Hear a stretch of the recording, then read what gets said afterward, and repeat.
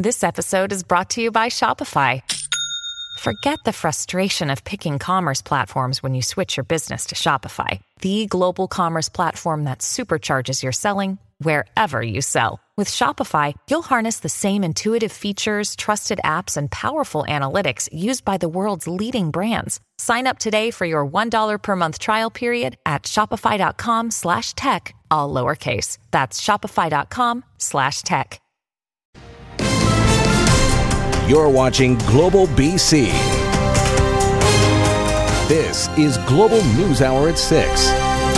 Good evening and thanks for joining us. We have a number of new developments tonight on the coronavirus outbreak in BC, including a jump in the number of deaths in our province. The number of infections is up too. Health officials say there are 55 new cases today, which brings the total in BC to 1,121 and 6 more deaths for a total of 31 victims. Keith Baldry has more on the new community outbreak and a message of hope from the province's top doctor. The number of people who are hospitalized is also growing, although thankfully by a small amount. COVID-19 cases continue to mount in BC, but things are not that bad yet. That, I truly believe, is part of the reason that we are seeing the growth in a manageable way here in BC is because of what everybody is doing together. There are now 149 people in hospital, an increase of 7 overnight. 67 of them are in intensive care, an increase of just 1. And 641 people have recovered, or 58% of all cases. Sadly, though, 6 more people have died of COVID-19 in this province.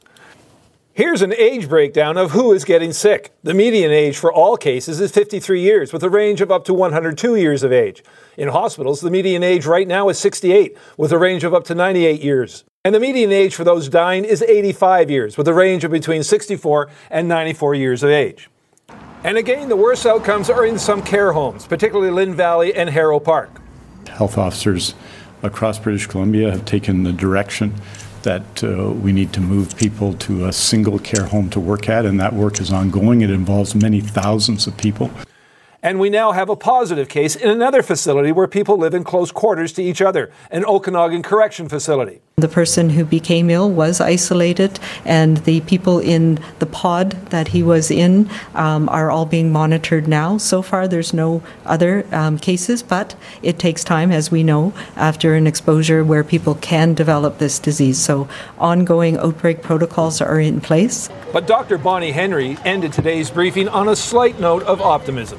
We don't want to jinx ourselves by saying this, but this is, I believe, a factor of the fact that we put in quite stringent restrictions quite early as we started to see the numbers of cases being in our community increasing. This is our flattening of our curve, and we are hopeful that that will continue. We all are very hopeful that continues. Keith Baldry joins us now live. Another important note here, Keith, is testing, and it appears to be slowing down. How does Dr. Henry explain that? Yeah, I get so many requests for me to ask certain questions of Dr. Bonnie Henry, and a number of them today and yesterday was about testing, because the number of tests performed each day had been ramped up to about between 3,000 and 4,000, but the last few days has tamped down a bit, just a little more than 1,300 yesterday, 1,100 I think the day before. So I asked Dr. Bonnie Henry, why is that? And here's her response. Part of the reason why it has gone down is because we've essentially saturated the healthcare worker testing. So in particular in Vancouver Coastal, where there was a lot of testing being done of healthcare workers who had symptoms, particularly people who were involved in long-term care, that has come down somewhat. It's also, if we look at the percentage positive, that has gone up, which tells me we are testing the people who are most at risk. So Dr. Bonnie Henry's testing strategy will continue to evolve. The tests will likely increase in number in the days ahead, I'm told by Health Minister Adrian Dix. I want to throw one more number at you, folks. It's a good number. We always focus on the number of people in hospital, right now 149, but looking at the BC Centre for Disease Control website, you can do some calculations. 83 people have been in hospital. They've all left hospital and presumably are resting at home. So that's a good number to end my report on. All right, good to hear. Thanks very much, Keith. All right. Well, some other numbers from the BC Centre for Disease Control bring to light another troubling aspect of this outbreak. Officials simply don't know how more than a quarter of COVID-19 patients were exposed. The BC CDC numbers show that between January 1st and March 31st, 14% were exposed locally at a communal location like a care facility. 16% were exposed locally through some other kind of close contact. 21% were exposed through international travel, but fully 27% were contracted through an unknown exposure. The CDC is still awaiting data on 22% of the cases. Part of dealing with this pandemic is finding space to move other hospital patients right now so that those freed up beds can be used by COVID-19 patients. Jordan Armstrong is live at the Vancouver Trade and Convention Centre where setup is underway. Jordan, how is this going to work? Sophie, it's important to stress they will decide who gets treated here. This is not a public emergency department. They don't want people just showing up. Now, ironically, the Convention Centre West building, that's the newer Convention Centre, was the site of one of BC's first outbreaks of COVID-19. That was last month during the Pacific Dental Conference. Now the building is being reconfigured to take some of the pressure off the healthcare system should COVID-19 overwhelm our permanent hospitals. Exhibit halls A, B, and C will house a total of 271 beds. There would be doctors, nurses, care aides, and respiratory therapists ready to assist patients. These would be less acute patients who do not have COVID-19 but require hospitalization or treatment for some other issue. The patients would have been referred and transferred from a permanent hospital.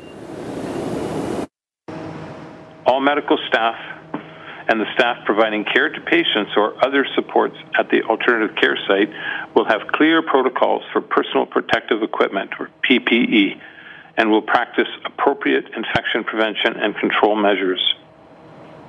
Patients receiving care at the alternative care site will be directly transferred in from a referring hospital. The site is not accessible by the public. So the Red Cross is helping with setup and providing some of the equipment. They'll have it ready by next Wednesday if required. It might never be used, but it'll be here as a backup. Sophie? Well, hopefully it won't be. All right, thanks for that, Jordan. It's a rule we've been living with for several weeks now. Canadians returning from abroad must self-isolate for at least 2 weeks. But with tens of thousands of British Columbians still coming home from overseas, both the Prime Minister and BC's Health Minister are now pleading with people to follow that rule, and they're not ruling out some sort of enforcement in the future. Aaron MacArthur reports. There are still tens of thousands of Canadians overseas needing a flight home.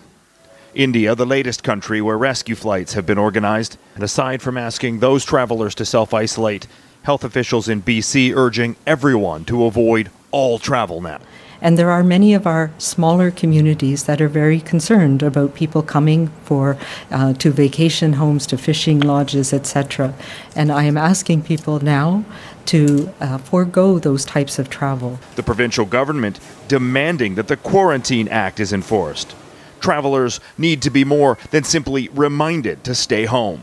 The excuse of whether people were adequately contacted at the airport or not is not an excuse for people not to comply with the order. Under the Quarantine Act, there can be severe consequences. Fines of up to $750,000 or 6 months in jail. Health Canada has promised spot inspections, but it seems mostly Canada is working on the honor system. In countries like South Korea and Singapore, cell phone data is being tracked to trace contacts and enforce quarantines. While it appears to be working, technology experts say the system is easy to cheat. Simply leave the phone at home. Even before we ask the privacy question, the question is it really effective? Is it really the best thing we could be doing? And I think right now the answer is no, not really. I think the most effective things are the simple things. People's movements are already being curtailed domestically. Provincial borders are being patrolled, airlines and trains restricting people with symptoms from traveling. There are more restrictions possible, only implemented, though, if the minority of people fail to grasp the significance of not complying with health authorities. Aaron MacArthur, Global News. A squat in Surrey by homeless people and their supporters is now over. The group took over the North Surrey Recreation Centre yesterday. The squatters argued that in light of the pandemic, the shuttered rec centre was the safest place available to live. They add shelters and modular housing buildings do not allow them to self-isolate. RCMP say officers attended and the group left voluntarily just before 8 last night, and there were no arrests. BC cities and municipalities are joining the growing number of employers across the country forced to lay off workers because of the pandemic. The city of Delta announced today they furloughed hundreds of employees. John Waugh has details, including the other cities also forced to issue layoff notices. As businesses continue to suffer and the future remains up in the air, layoffs have become a common symptom of the COVID-19 pandemic. Can't keep people employed when there's no work. So sadly, we had to let them go. Not even municipal governments seem to be immune. The city of Delta making the tough decision to lay off around 500 employees, mostly auxiliary and temporary workers in recreation. We rely on patrons insofar as revenue to support, so that not much of the tax dollar all has to go into those facilities. That's gone. For now, some full-time employees in Delta will be shifted to other departments like food services and daycare to stave off another round of workforce reductions. Is it outside of our comfort zones? Absolutely. But, give it to our members. They're adapting. In Vancouver, COVID-19 has caused the city to cut 1,500 temporary jobs to date. Up to 42 days of pay and extended benefits for 3 months being offered to those affected. I know so many self-employed people who are suffering, and they don't have a lot of option for how they can be supported. A similar number is being reported for layoffs by the city of Surrey, proving there's little job security even in the public sector.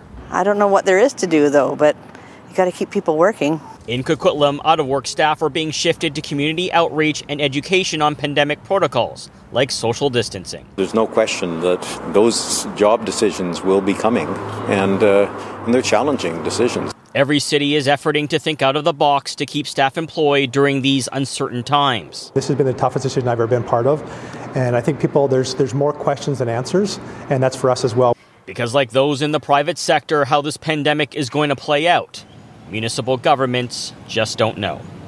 John Hua, Global News. If you're struggling to lose weight, you've probably heard about weight loss medications like Wegovy or Zepbound, and you might be wondering if they're right for you. Meet PlushCare, a leading telehealth provider with doctors who are there for you day and night to partner with you in your weight loss journey. If you qualify, they can safely prescribe you medication from the comfort of your own home. To get started, visit plushcare.com/weight-loss. That's plushcare.com/weight-loss. plushcare.com/weight-loss. In the meantime, restaurants are definitely feeling the impact of the coronavirus crisis. Social distancing has been devastating for the industry. Already about 1 in 10 BC restaurants have been forced to shut their doors, and many of them won't survive. Paul Johnson reports. We do a great brunch. Our weekend brunches are really fun. At Barney's on Main these days, the only reason to touch the knobs on the grill is to make sure they're off. On a good day, keeping a restaurant open and running in Vancouver is sometimes close to impossible. Barney's has been a neighborhood fixture for 13 years. But even with that kind of presence in the community, GM Robin Edwards has no idea what things will look like in a few months. She's not at all surprised to hear that Restaurants Canada is saying almost 10% of BC's restaurants are effectively out of business. The survey said 9%, but this is evolving every single day. Mark von Schelwitz says their survey revealed a number of somber metrics, including that more than 120,000 restaurant jobs were lost in BC in March alone. And they expect that's just the beginning. As April 1st came along yesterday, I know that there's a lot of restaurateurs that with no income coming in just don't have the money to pay these quite substantial rent and lease payments. Flexibility from landlords on rent is one of the most effective things that can be done to help Canada's restaurants survive, he says. Government help will be needed, and consumers, he says, will need to do their part as well. Please, still try and order from your local favorite restaurants. Also buy gift cards, help them with any sort of cash flow. Back at Barney's, they're thankful they have a powerful advantage. They own their own building. But in a sector where 1 in 3 go out of business in a normal year, it's way too early to feel confident about anything. Even if we're only closed for a month or two, it's going to take another 6 months to even remotely get back to where we were. Paul Johnson, Global News. Well, some restaurants and food service companies that are shut down during this crisis are using their downtime to do their part to help. As Nadia Stewart reports, they're making special deliveries for frontline healthcare workers directly to hospitals. Up until now, Imad Yacoub says all of his restaurants' kitchens have been quiet. Caught up in the COVID-19 closures, the CEO of the Global Group says they were forced to lay off about 900 workers. We fired one of our kitchens.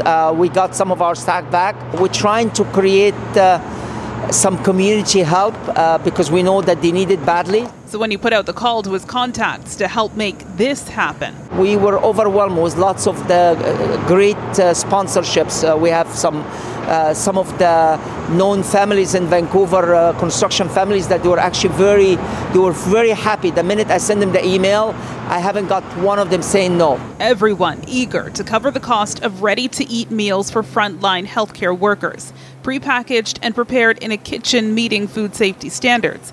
Thursday's delivery is destined for St. Paul's. We're getting lots of hospitals being contacting us now, and we're working on making sure to be able to fulfill all the needs. Donations from the community are also filling the hunger gap at Surrey Memorial Hospital. 30,000 meals will be delivered this month. It's a classic Indian food, so we have some sabji, we got some dal. 900 meals delivered Thursday, with more on the way. And it's honestly the least that we could do is just make sure that all the members here at the Surrey Memorial Hospital are fed. We felt if we need to look after our healthcare workers, and providing them with nourishing meals on a regular basis is an important part of that. And donors are making that happen here in Surrey. Nadia Stewart, Global News.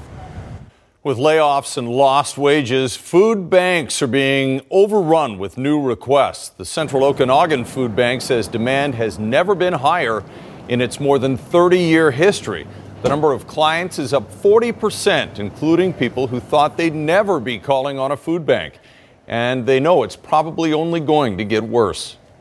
With the layoffs, and then when people get their last check, then all of a sudden we do anticipate that the need is going to go up in the next 2 or 3 weeks. That is a guarantee. Food banks say now more than ever they desperately need donors to step up so they can meet that skyrocketing demand.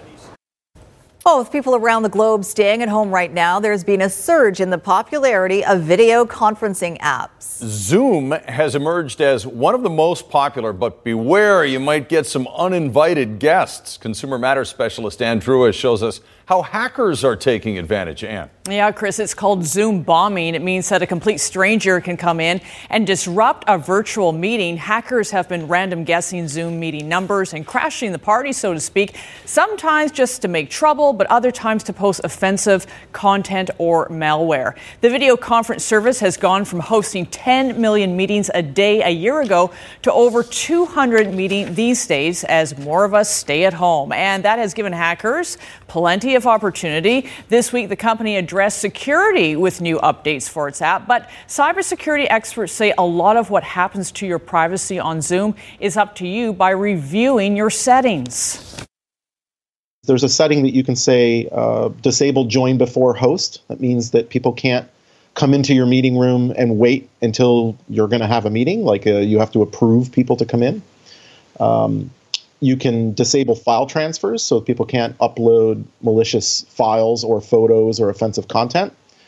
And there's also a setting called allow removed participants to rejoin. And you should disable that as well so that if somebody does join your meeting and you boot them out, they can't just come right back. And a lot of people, by default, their Zoom meetings are quite open to make it very easy for people to participate. But unfortunately, pranksters are abusing that trust. Now, if you are doing something confidential, experts suggest you can add a password to your meeting that will prevent people from joining unless they know that password. Others suggest you use FaceTime, which has end-to-end encryption. Also, if you get a prompt on your computer to upgrade, experts say you'll want to do that because Zoom has done some fixes in recent days for minor vulnerabilities. And if you have a consumer issue for me, you can email me at consumermatters@globalnews.ca. All right. Thanks very much, Ann. There are mounting concerns about how those on low income and disability assistance will survive the crisis. Today, the provincial government announced a top-up on their assistance checks for the next 3 months. But as Richard Zussman reports, it's not alleviating all of their fears.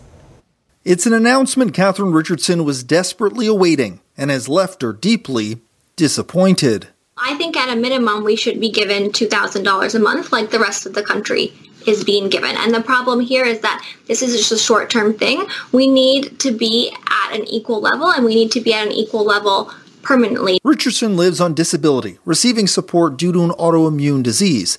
The province offering her and around 205,000 other British Columbians an additional $300 a month for the next 3 months. Those people on income assistance or those people on disability assistance in our province will be supported moving forward with this crisis supplement.